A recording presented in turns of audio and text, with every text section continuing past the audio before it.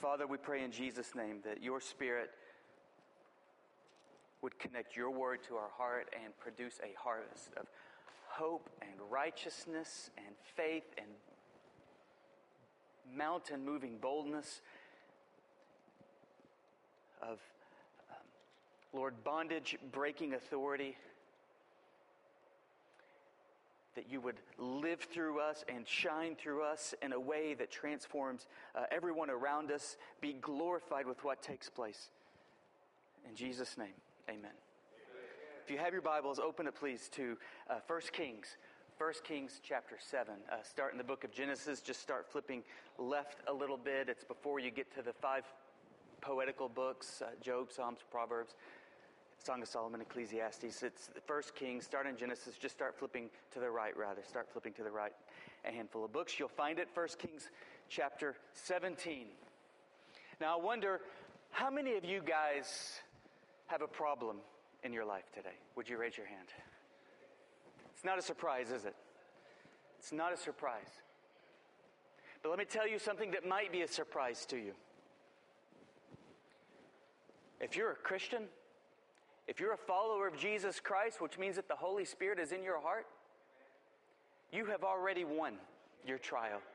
You are already an overcomer. You are already a conqueror. And yet, how many of us live defeated and dejected and demoralized because of the situations and the trials, the circumstances, the discouragements, the disappointments, and yet you are already an overcomer, a conqueror through Christ Jesus our Lord. And today we're going to learn how to tap into that victorious authority that has already been given to us. Because the winning move has already been made when Jesus died on the cross for our sins and conquered death 3 days later as he vacated that tomb and left it empty. That was the last and final move. For example, when God created the angels, he made a move. Because this whole thing called spiritual warfare, this battle in which we are engaged, it is a move, counter move, move, counter move, move, counter move. And God established his move when he created the angels to worship him. And then Lucifer, that archangel, there's 3 angels' names mentioned. There's Gabriel, there's Michael, there's Lucifer. Anytime that we hear Gabriel mentioned, that it's always in relation to some message. So Gabriel is, we deduce, is in charge of communications, God's PR, so to speak. Anytime that Michael, the archangel, is mentioned, it was always in relation to fighting. There was some battle in which he was engaged. So we deduce that Michael, the archangel, is, if you will, the Secretary of Defense, or he's the angel of over war, the warring angels. And we deduce from Scripture that Lucifer was over worship. And Lucifer rebelled against God, and he took a third of the angels with him. That was his counter move. And so God made his move. And his move was that he created mankind in his likeness for what purpose? To have a relationship with him, to worship him, and to bring him honor and glory. He was in essence replacing Lucifer and the fallen angels, and then Lucifer counter-moved God's move. And what was that? Well, he caused God's creation to rebel against him, and Adam and Eve fell in the Garden of Eden. And God came to the Garden of Eden in the cool of the day and said, "Adam, where art thou?" And then he made his counter move against Satan's move, and he established his plan of redemption to redeem a lost and fallen mankind back into relationship, back into worship of him, to give him glory, and so he could purely delight their souls. And then Satan made his counter move when he caused Cain to kill Abel. And God made his counter move when Adam and Eve gave birth to Seth, and that was when men started to call upon the name of the Lord. And Satan made his counter move, and he incited a group of people to build a tower, not to glorify God, but to glorify their names. And so God made his counter move, and that's when he went to the land of the Chaldeans, and he chose a man named Abram, who would become Abraham, and that would be God's chosen people, in which the Messiah would eventually be born. born, and Satan made his counter move and caused the Israelites to be in bondage in Egypt for 450 years. And so God made his counter move, and that's when he raised up Moses to stand in front of Pharaoh and say, "Let my people go," and God's people were delivered. And all throughout the 39 books of the Old Testament, we see move, counter move, move, counter move, move, counter move, move, counter move. And the Old Testament ends with the book of Malachi, and the spiritually realm, the heavenlies, are silent for 400 years. It's as if God and Satan are each staring at the chessboard. Whose move is it next? And then finally, God breaks through when so-and-so begat Joseph, who married Mary, who was the mother of Jesus. And God was saying, I've spent the entire Old Testament choosing a man and working through a man, but now I'm just going to take care of this mess myself. And God became man. And Satan countered that move in the wilderness when Satan tempted Jesus, and the God-man Jesus countered that move when he responded to every one of Satan's temptations with the Word of God. And Satan countered that move by inciting Judas and creating a huge mock trial and this frenzy that ultimately had Christ stripped and beaten and crucified. And Satan thought, that's that. But 3 days later, Christ countered that move and through the resurrection power conquered death. And that is the final move from which we make all other moves. That means that if somebody slanders you or says something about you, or a coworker is fussy to you, you know what? The counter move has already been made, and we move not fighting for a position of victory. We fight through the resurrection power of Jesus Christ from a position of victory, so that we can say, no matter what arrows come against me, you meant it for evil, Satan meant it for evil, but God meant it for good. No matter what disappointments or discouragements or roadblocks have presented themselves against you, we don't fight for victory in these battles. Do you understand that?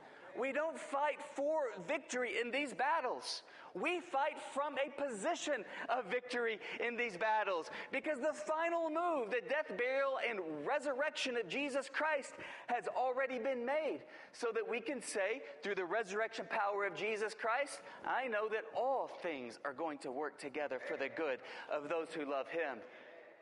We even stumble and fall. But even then, if we are in Christ, we don't fight for victory. We still fight from a position of victory, because we know through the resurrection power of Jesus Christ, according to 1 John 1:9, that if we confess our sins, He is faithful and just to forgive us of our sins and to cleanse us of all unrighteousness. No matter what comes against you, no matter what attacks are assailing you, no matter what people, no matter what words are coming against you, no matter what your situation looks like, we fight not for victory, but we fight from a position of victory. Now, how do we do that? 1 Kings chapter 17, Elijah gives us an incredible case study on how we fight from a position of victory. So let's read. 1 Kings chapter 17. Elijah steps onto the scene with absolute authority. And the scriptures read, Now Elijah, the Tishbite, from Tishbe in Gilead, said to Ahab, who was the king of the northern kingdom. There was the northern kingdom of Israel, the southern kingdom of Judah. About 4 years after King Solomon's death, the kingdom divided, and this is in relation to the northern kingdom of Israel. Ahab was a very wicked king. And this prophet steps onto the scene and says to Ahab, As the Lord, my God of Israel lives, whom I serve, there will neither be dew nor rain in the next few years except at my word. So, we read in Scripture that Abraham prayed. We read this in James chapter 5, verse 16, and it says that the effectual, fervent prayers of a righteous man availeth much. And then in verse 17, we read that Elijah, this guy that we're going to read about, is just like us. There wasn't anything superstar about him. He was just like us, flesh and blood. And he gives us a pattern to follow so that we can fight not for victory, but we can fight from a position of victory through the resurrection power of Jesus Christ. We read in James in the New Testament, chapter 5, verse 17, that Elijah was just like us, and Elijah reigned, and the heavens shut up. And there was no, Elijah prayed, and the rain shut up, and there was no rain in the land for 3.5 years. 3.5 years later, Elijah prayed again, and guess what happened? The heavens opened up, and rain fell. And this is the authority that we have. So, how many of you guys have electricity in your house? How many of you have ever been without electricity in your house? Good. I'm glad I'm not the only one. You know, we have electricity that's flowing through the wires in our house, don't we? It's power. And then we also have appliances. We have a refrigerator. We have an air conditioner. We have a coffee maker. We have we have a stove. We have ovens. We have a myriad of other appliances. We have power running through the wires. And then we have appliances that provide for our needs. But you know what? It takes a point of contact, doesn't it? For the electricity that's running through our wires to make its way into our appliances in order to provide for our needs, whether it's hot water, cold water, hot air, cool air, whatever it might be. There is power running through the wires, and there's appliances that meet our needs, and which we're very grateful for. We're very grateful for them. But in order for these appliances to meet our needs again, there has to be some point of contact, doesn't there? We have to turn on a light switch in order, in the nighttime, to walk in the light. We've got to turn on the thermostat, turn it up or turn it down, in order for, in the summertime, to have an oasis in the four walls of our house. There's a light switch. There's an on and off switch that we have to click. We have to flip in order for the electricity to make its way from the wires into the appliances to provide for our needs. And we know that we serve a God of unlimited power. You do know that, don't you? I mean, He created the heavens and the earth by His word. He flung stars into an infinite space and carved the canyons 10,000 feet deep and stacked the mountains 20,000 feet high, and He can hold it all in the palm of His hand, and the infinitely expanding universe is all held together at the power of His word. We serve a God of infinite power who makes all of His power available to us in order to provide for every one of our needs. But we see in Scripture from Genesis to Revelation that there has to be a point of contact in order for God's power to flow through our lives, in order to meet every one of our needs. And the point of contact is called prayer. So let's take a look at we're just going to highlight a few verses about how Elijah tapped into the limitless power of God at the point of contact, prayer, so that all of his needs were provided for. We read in chapter 17, verse 2, then the word, let's go to Genesis, 1 Kings chapter 17, verse 20. Then Elijah cried out to the Lord. Elijah cried out to the Lord, Lord my God, you brought this tragedy on this widow, and her son died, and he prayed and stretched himself over the boy, and he prayed, Lord my God, let this boy's life turn to him. The unlimited power of God flowed through these prayers and provided for needs. What was the point of contact between the provision of needs and the power of God? The point of contact was prayer. We see this over and over throughout Scripture, but we're, as a case study, zeroing in on Elijah's life. We read again in verse 36 that the prophet Elijah stepped forward and prayed. It was a big showdown between the prophets of Baal and Elijah stepped forward and prayed, Lord, the God of Abraham, Isaac, and Israel, let it be known today that you are the God in Israel. And he prayed, and guess what? Fire fell from heaven. We won't go into it, but over and over, we see that there were needs. There were real, tangible needs. And there is unlimitless power. And Elijah stepped forward at the point of contact by flipping on the light switch through prayer. And this is why before Jesus, incidentally, raised Lazarus from the dead in the New Testament, he prayed. He prayed visibly, he prayed openly, he prayed publicly, and he said, Father, you know I'm praying for the benefit of those around. And then he said, Lazarus, come forth.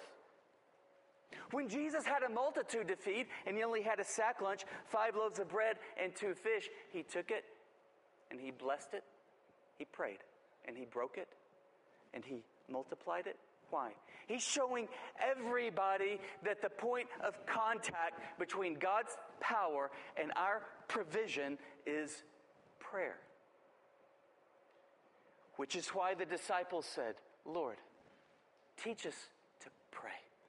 They didn't say, Lord, teach us to heal the sick. Lord, teach us to bring the dead back to life. Lord, teach us to multiply loaves and fishes like this. Lord, teach us to walk on water. Lord, teach us to calm the storms.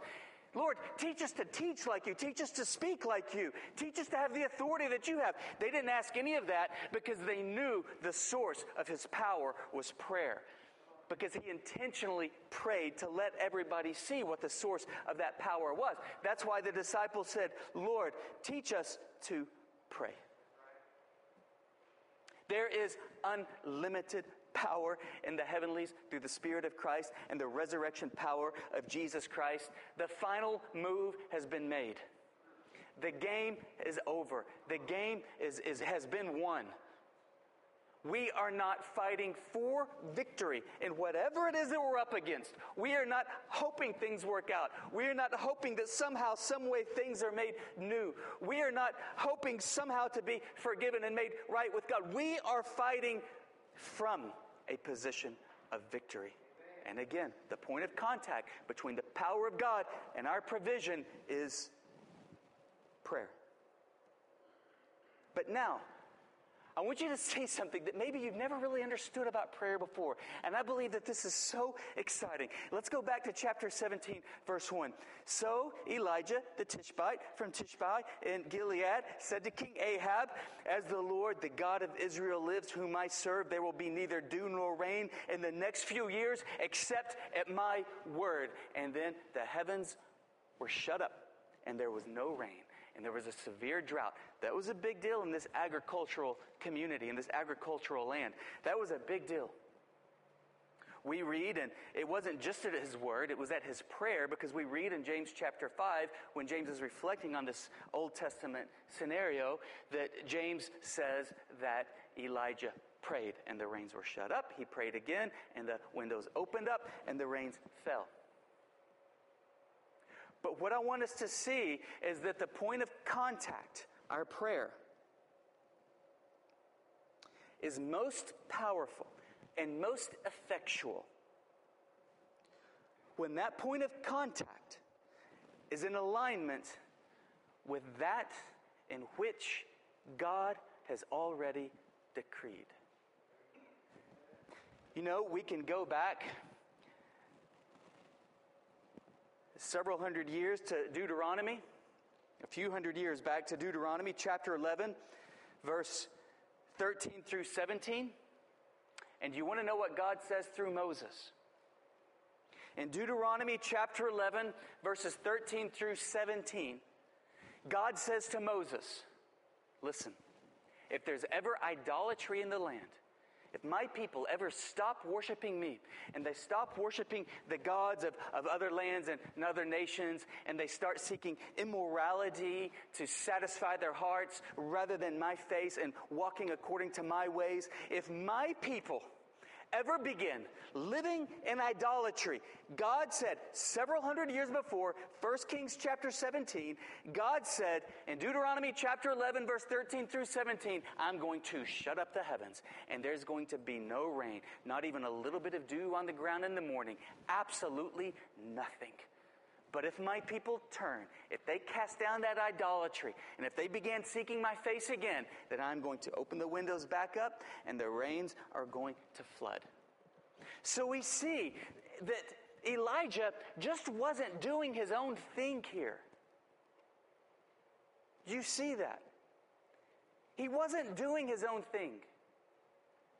His point of contact, there was the channel for God's power to flow and give him provision. It wasn't just random. It wasn't at Elijah's whims. In other words, Elijah didn't say, hey, God, here's what I'm doing. I was in a little confrontation with Ahab, and I just sort of spewed off some things here, and I really need you to follow through with what I said.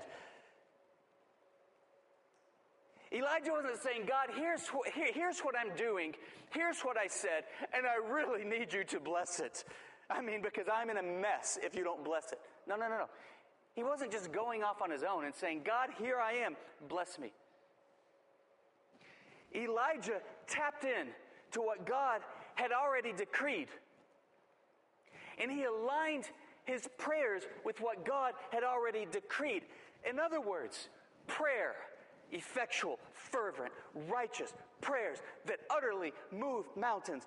Prayer is not getting God to do something that God really didn't intend to do, but because you prayed well, he feels like he better do it. Prayer is not getting God to do something he didn't originally intend to do. Prayer is aligning your faith with that in which God has already decreed to do. So you see it in 1 Kings chapter 17, that Elijah had such boldness, had such authority when he said, I'm going to pray, and it's not going to rain for years. And then I'm going to pray again, and it's going to be raining again. He wasn't on a whim. What he did was he was going back decades and decades before, and he was grabbing hold of that in which God had already decreed, and then he was pulling it into his life today. And this is the most powerful kind of prayer. Now, it is something that all throughout Scripture is called the Word of the Lord.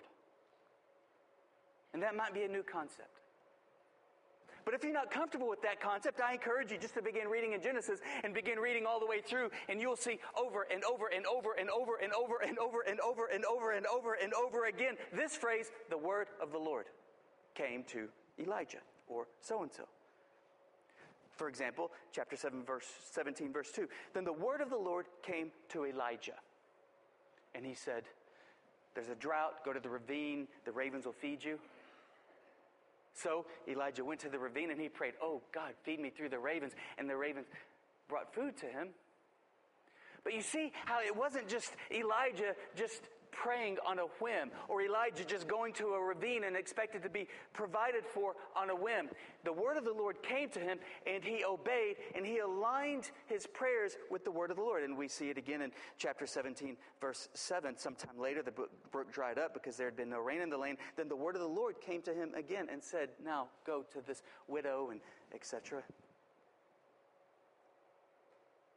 And we read on after 3.5 years, chapter 18, verse 1. After a long time, in the third year, the word of the Lord came to Elijah and said, it's about to rain. And so Elijah aligned his prayers with the word of the Lord.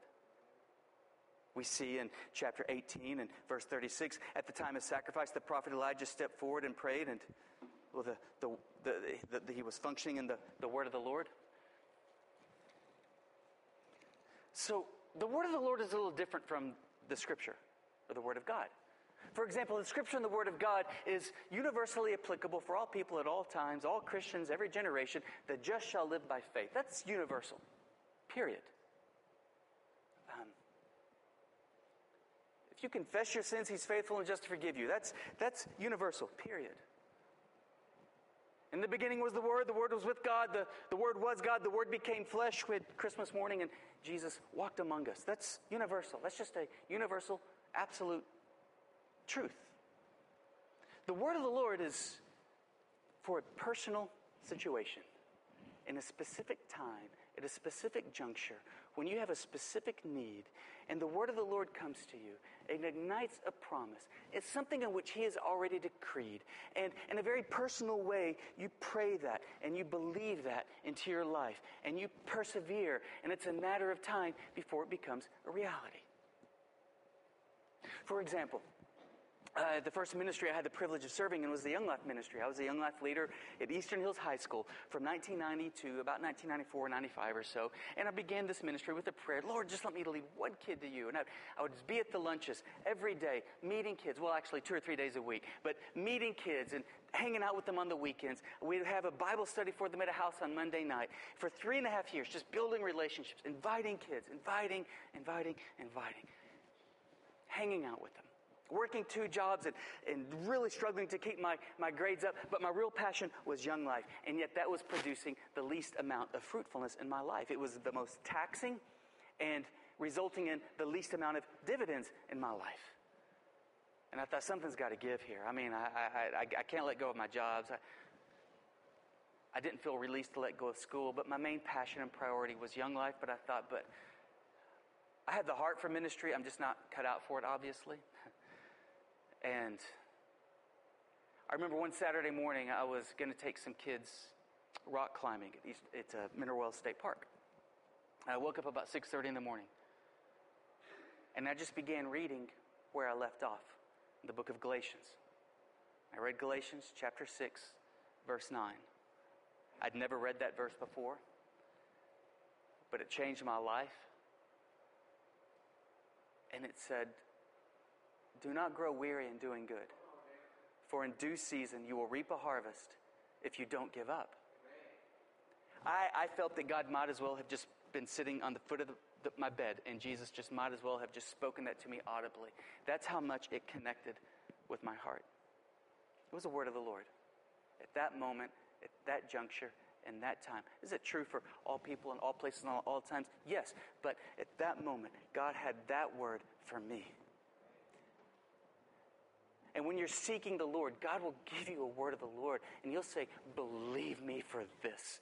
Pray this back to me. And watch me do this in your life. By the end of the semester, I remember there was a packed out living room. And on one night, 8 kids prayed to receive Christ. And it was my version of the sky opening up and the rains falling. There was a time I was downtown Fort Worth, and I was reading my Bible, and this was back in 2001, and I was just reading my Bible, just spending time every day like I do in the Word, and I read Jesus said, nothing is impossible for those who believe. It was in red, and I underlined it, and it was a word of the Lord. It was personal, it was specific, it was for me at that juncture, at that time, and God was saying through the Holy Spirit, believe this. Pray this back to me. Act upon this. And I did. And I thought, well, if nothing's impossible, what would I do? And that was back before the Riata bought out Caravan of Dreams. And I said, I know what I would do. I'd walk right over to the Caravan of Dreams. I would rent it out. And I would start inviting ministries everywhere to come be part of this. And we'd all bring our lost friends. And many people would come to Christ. And probably 3 months later, that's exactly what happened. So, how do we know if the word of the Lord is for you? I mean, how do you know? How do you discern? How do you distinguish? So, let's look in chapter 18. Elijah said to Ahab the king, go, eat, and drink. This is after a 3.5-year famine. He said, go, eat, and drink, for there is the sound of heavy rain. How did he know that? Again, it was the word of the Lord. So, Ahab went off to eat and drink, but Elijah climbed to the top of Mount Carmel. Now, this is the first, I think, real action step. The first real principle that we glean from the point of contact in our prayer and our point of contact being in alignment with that in which God has already decreed. So that we're not praying again, God, here I am, bless me. God, this is what I'm doing, bless me. But instead we say, God, what are you doing? Where are you going? What do you want? And we align our lives and our obedience and our prayers, that in which God has already decreed. And the first principle in aligning our prayers and lives with that in which God has already decreed, so that like Elijah, we call fire down from heaven and we call rain down from heaven, and we even stop the rain. The first principle, watch this. The king went off to eat and to drink, but Elijah went up higher on the mountain to pray. So the first principle that we gain is proximity. It's proximity. Elijah wanted to get closer and closer and closer and closer to his God, so that he could hear the voice of God. Ahab was miles away from God in his relationship. I mean, physically, they perhaps both had the same proximity to God because they were standing side by side, but spiritually, they were miles apart. Ahab was miles away from God in his relationship. He was a very wicked king. He was miles away. Elijah was very close, and Elijah was climbing the mountain to get even closer. That's why Elijah had the word of the Lord, and Ahab was far away. You say, but hold on a second. Elijah's a prophet. No, he was a prophet, but we read in James chapter 5, verse 17, that Elijah was a man just like us, and so therefore our prayers ought to look just like him. We have that kind of potential when we pray. The reason that Ahab didn't hear the sound of heavy rain in the horizon, moving inland, even though there was not a cloud in the sky and the sun was beating down on them both, is because he was miles away and Elijah was very close. And so he could hear the voice of the Lord. And the closer that Elijah got, the clearer that voice was. So he went up on the mountain when Ahab went off to eat and drink. And this is how we hear the voice of the Lord. When God speaks to our heart, a decree that he's already made, something that he wants to do, something that the answer has already been given. In fact, prayer is not just calling out to God so that he answers us. Prayer is that the answer has already been given, and God is waiting for somebody to call up on that answer and pull it back down into their lives. That's prayer. The answer has already been given, and God is looking for somebody to have the faith to pull up their prayers and bring that answer down into their lives. Ahab went off to eat and drink. What did Elijah do? He went higher to fast and pray. You want to hear the word of the Lord spoken to you in a manner that you can pull fire down from heaven and rain down from heaven and shut up the sky? Well, then you've got to seek the face of God until you hear from God. Others are going to go off and eat and drink, but you are going to go into your prayer closet and fast and pray. Others are going to go to the movies, but you're going to go open up your Bible and seek the face of God. Others are going to go indulge their pornography or their addictions or whatever else it might be, but you're going to walk in holiness and righteousness and seek the face of God.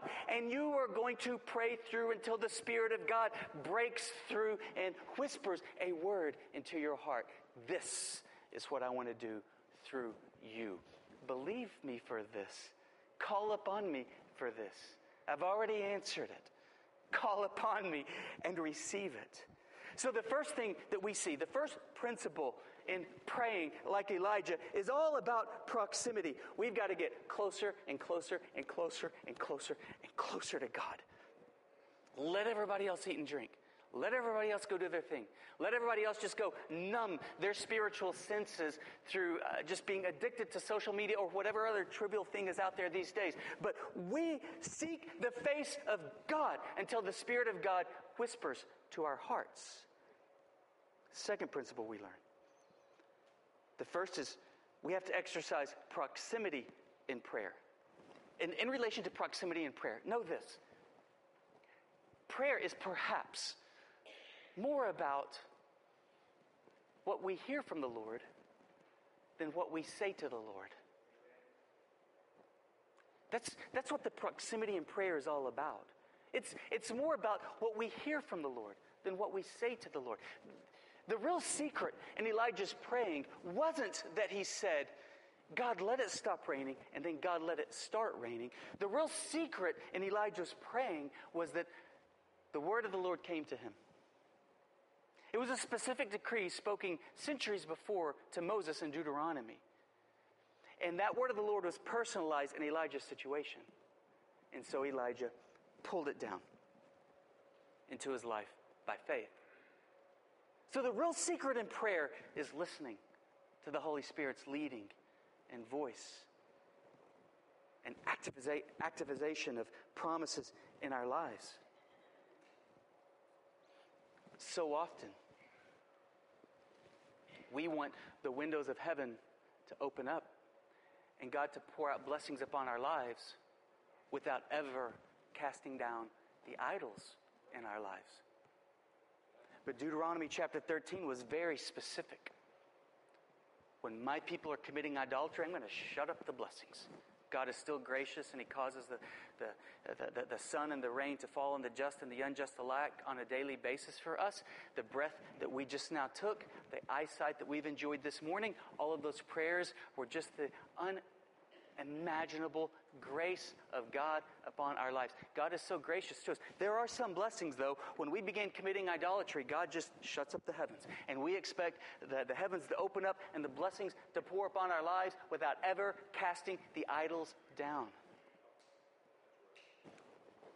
So, it's about proximity. Again, the real secret in Elijah's praying wasn't just that he prayed it, but that he activated what God had already decreed. Elijah didn't say, here's what I'm doing, God, bless it. Elijah looked back to what God spoke to Moses in Deuteronomy 13 and said, this is what you're doing, God. I'm going to get in line with you. I'm going to believe it, and I'm going to pray it, because that was the word of the Lord for Elijah. Second principle that we see is that the first was the proximity in prayer, and the second is our position in prayer. This is awesome. Look at this in verse 42. So Ahab went off to eat and drink, but Elijah climbed up to the top of Carmel, because Elijah understood it. The real power in prayer was about proximity. But then it's also about our position in prayer. Look at Elijah's position. So then Elijah bent down to the ground and put his face between his knees. It's an interesting detail, isn't it? Elijah climbed the mountain, bent down to the ground, and put his face between his knees. What is this? Well, this is before the days of hospitals, isn't it? This is before the days of the modern posture of giving birth. This is the ancient Old Testament biblical posture of birth giving. Elijah climbed the mountain, bent down to the ground, and he put his face between his knees. And that's how he prayed.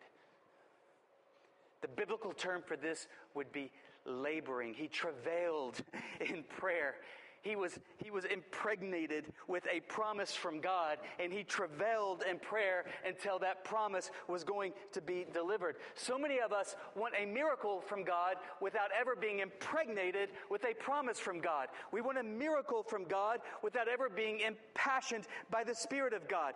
We want a miracle from God without ever being impregnated with desperation from God. And there's some kinds of prayers that you don't need to be impregnated with a promise, and impregnated with passion, and impregnated with the presence of God, and impregnated with desperation from God. And there's some kinds of prayers that you don't need to travail until those prayers are given birth to. You can bless your food with those kinds of prayers, right? God, thank you for this food. Thank you. We just throw prayers like that out all the time. But if you need a miracle, if you need to call fire down from heaven, if you need to shut up the heavens so that the rain stops, then your spirit needs to be impregnated with a close proximity relationship with God, a word from the Lord, the promises of God, desperation from God, and then you travail in prayer until that miracle is born.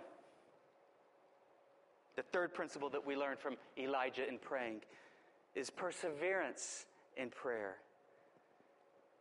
So then in verse 43, Elijah tells his servant, he says, go and look toward the sea.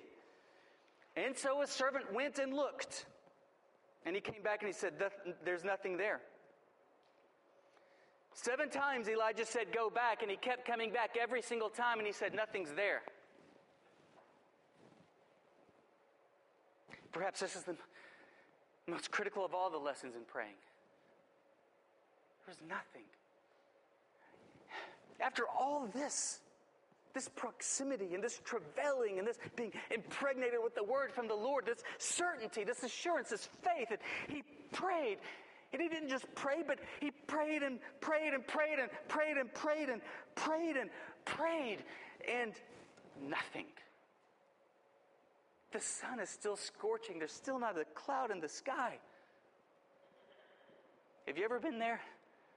And have you ever just felt like, so what's the use? Let me just go live like Ahab. I mean, what difference does it make? But Elijah persevered in prayer. And so he said, go back again. And the seventh time he goes back and he looks over the coast.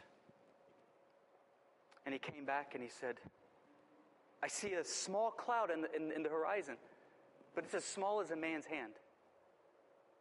It's hovering, it just collected out over the sea, way out there, but it's as small as a man's hand. Have you ever prayed for the skies to grow black with clouds and lightning to flash and the rain to pour? And after travailing in prayer, you got a cloud the size of a man's hand way out in the horizon. That's almost as discouraging as no cloud at all, isn't it? You're like, God, I prayed for a storm, and there's a small cloud out there the size of a man's hand. But he kept persevering in prayer. And that cloud began moving inland.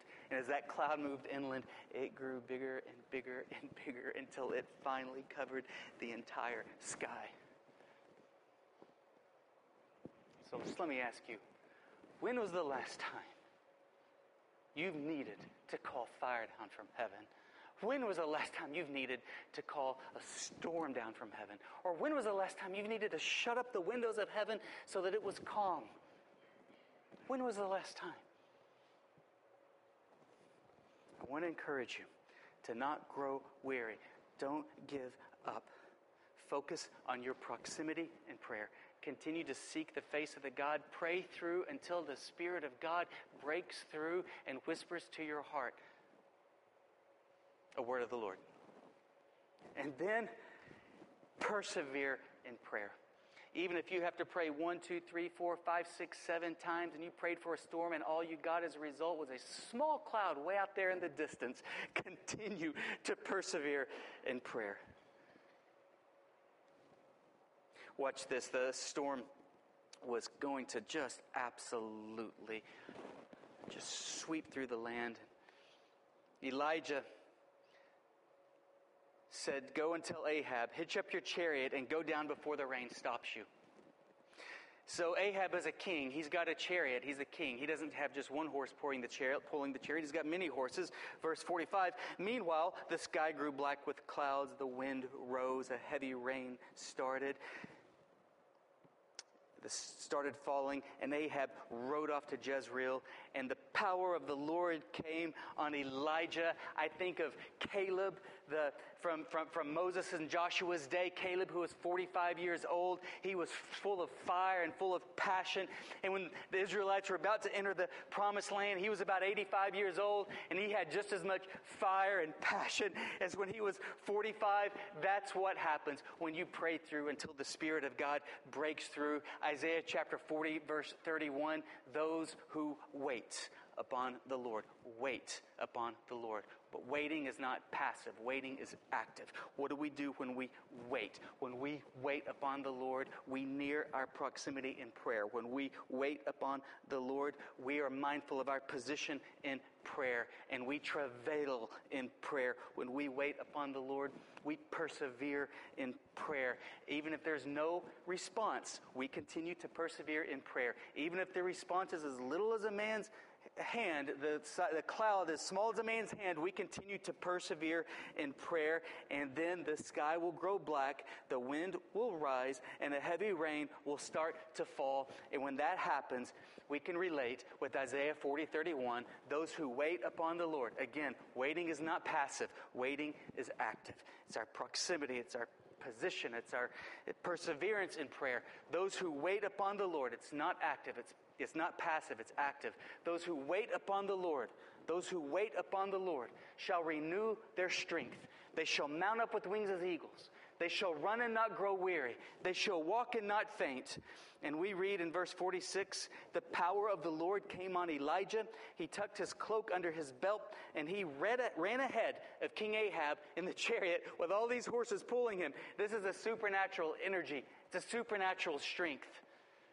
Because as you're travailing in prayer and persevering in prayer, hearing a word from the Lord in prayer, as you're waiting upon the Lord, not passively, but actively waiting upon the Lord, what happens in you as you wait upon the Lord is far more important than whatever it is that you're waiting for.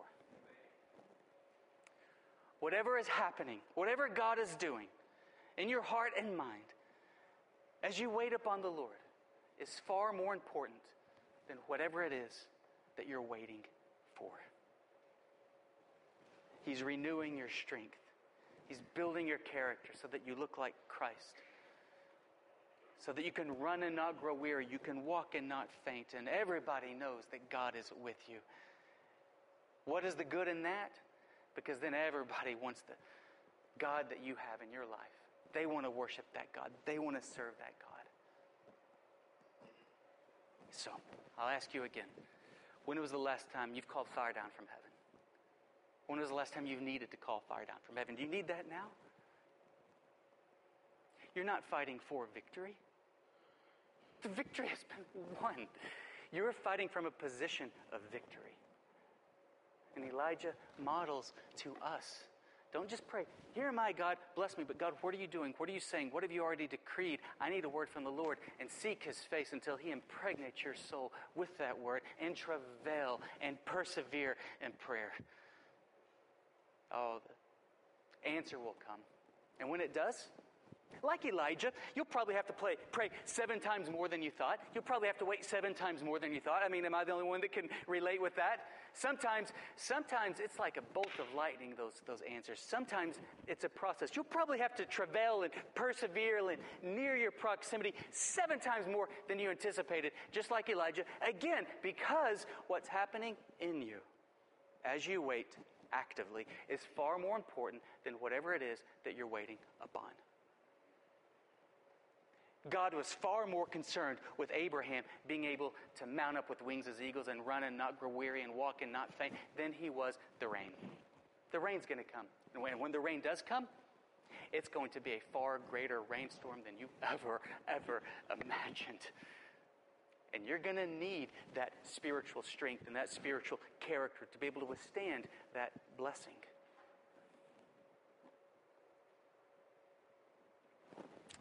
God's got an answer waiting for you. He's already decreed it. Through the resurrection power of Jesus Christ, you've already won. He's got an answer waiting for you. He's just waiting for you to reach up and bring it down in faith.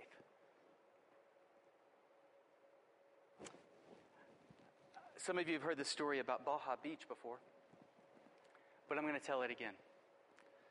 Because, like if you went through the Red Sea, or if you went through the fiery furnace with Shadrach, Meshach, and Abednego, wouldn't you tell that a few times? So several years ago, before we started HopeWorks, I was involved with this Friday night outreach. We had bands come out and we shared the gospel, and we had an outreach at the lake. And it was Baja Beach. It's not there anymore, but it was at Benbrook Lake. It was a big night for us. Our ministry really needed a momentum boost. We prayed, we fasted, we prepared for this night. We're playing sand volleyball, and the clouds are kind of rolling in, and I'm thinking, gosh, I hope it doesn't rain. And people said, Shane, if it starts raining, what are we going to do? And I was like, it's not going to stop raining. Or it's not going to start raining. We put too much prayer into this night. It's not going to start raining. The winds kind of got cooler, started blowing. Shane, what are we going to do if it starts raining? It's not going to start raining.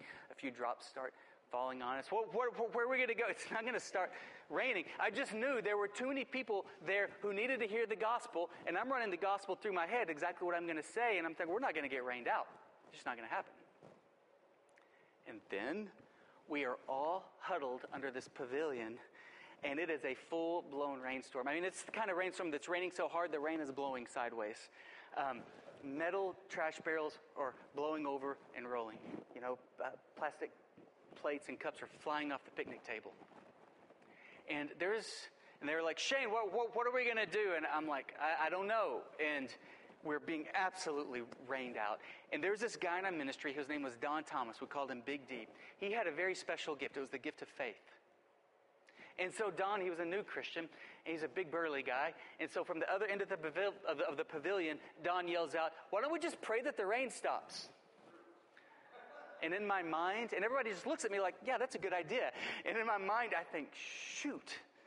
It's just like a new Christian, all faith, no wisdom. And I thought, Don has no idea the position that he just put me in.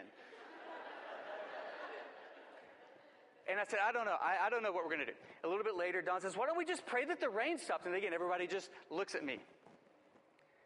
And I had no choice.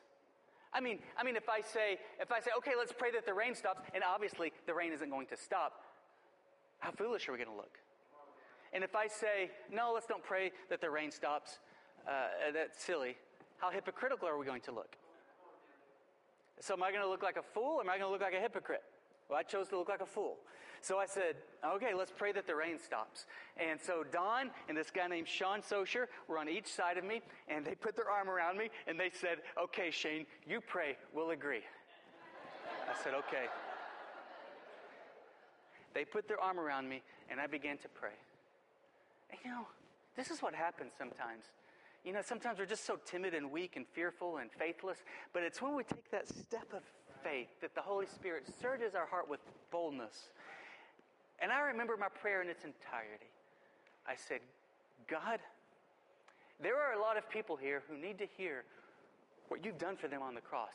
And this rain is really hindering things. And so we pray that not 5, not 3, not 2 minutes from now, but right now in Jesus' name, stop the rain. And at that moment, it was perfectly calm. And we were in this circle. I was literally covered in goosebumps. It's the kind of thing where kind of all your emotions were kind of just right there at your throat. And I just remember not wanting to break this prayer huddle. And I remember thinking, praise God, I've read about moments like this, but we're actually in one of these moments, these miraculous moments, this God moment. And then we broke our prayer circle and we looked up, and they were all just looking at us. They were looking at me like I was Moses or something like that. And I thought to myself, sermon intros don't get any better than this right here. This will be the greatest sermon intro of my life. And I said, guys, the same God who came to earth and walked on waters 2,000 years ago and calmed the storms is obviously still alive and still calming storms. And he wants to step into your heart through faith in Christ and calm the storm if you let him. None of us there will ever forget that night. That's the power of God, being activated with prayer, through the word of the Lord, through travailing in prayer. God already has an answer for you. God already has an answer. And I can't wait to see in your life when this rain shuts up, or when the rain falls, or when the fire falls from heaven. But it's going to be more than you imagine, and it's going to evoke your praise, and you're going to worship Jesus, and everybody's going to want to worship the same God that you worship. Would you stand with me, please? If you're prepared for baptism, you can make your way out and get changed, and then we'll all join you in a moment. But, we just read about Elijah, guys, and, I just want to encourage you to align your heart with Christ. Would you bow your heads with me, please? Maybe you need a word from the Lord. I could go on and on. We don't have time, but I could just go on and on and on about personal words from the Lord that he gave me. Personal words from the Lord. I mean, it might have been something from Scripture that I've read 100 times before, but at that moment, in that juncture, at that season, right then, the Spirit of God said, now, this, believe it, receive it, pray it, stand upon it, travail, and persevere, and I'm going to do it. And maybe you need a word from the Lord. Maybe you need a spiritual breakthrough like that. Maybe you just need to realign your heart and life with the Lord. Perhaps you represent Ahab more than Elijah, running off to eat and drink, running off to do your own thing, running off to live your own way, instead of climbing Mount Carmel a little bit higher and getting a little bit closer to God. Maybe you just need to repent. Maybe you just need to turn to Christ. Maybe you desperately need for it to start raining blessings but you haven't begun to cast down the idols in your life. Maybe you just need to repent. Maybe God has already given you a word, and maybe you just need to come forward and say, God, you gave me this word, whatever it might be. Do not grow weary in doing good, for in due season you'll reap a harvest if you don't give up. What's the word that God has given you? Persevere and travail in prayer. And so in our response, I just want to invite you to come here, use this stage as an altar, or just worship, lift your hands high and worship God. If you would bow your heads with me, I wonder if you would raise your hand. How many of you need a word from the Lord this morning? All right, I hear you. I hear you. How many of you need God to open up the floodgates of heaven and pour out some sort of rain on your life or ministry or family? I hear you. How many of you need to cast down some idol in your life? Perhaps it's been erected in your life. Okay. So let's not just go to church. Let's be church. Let's seek the face of God. And let's just spend these next few minutes and respond.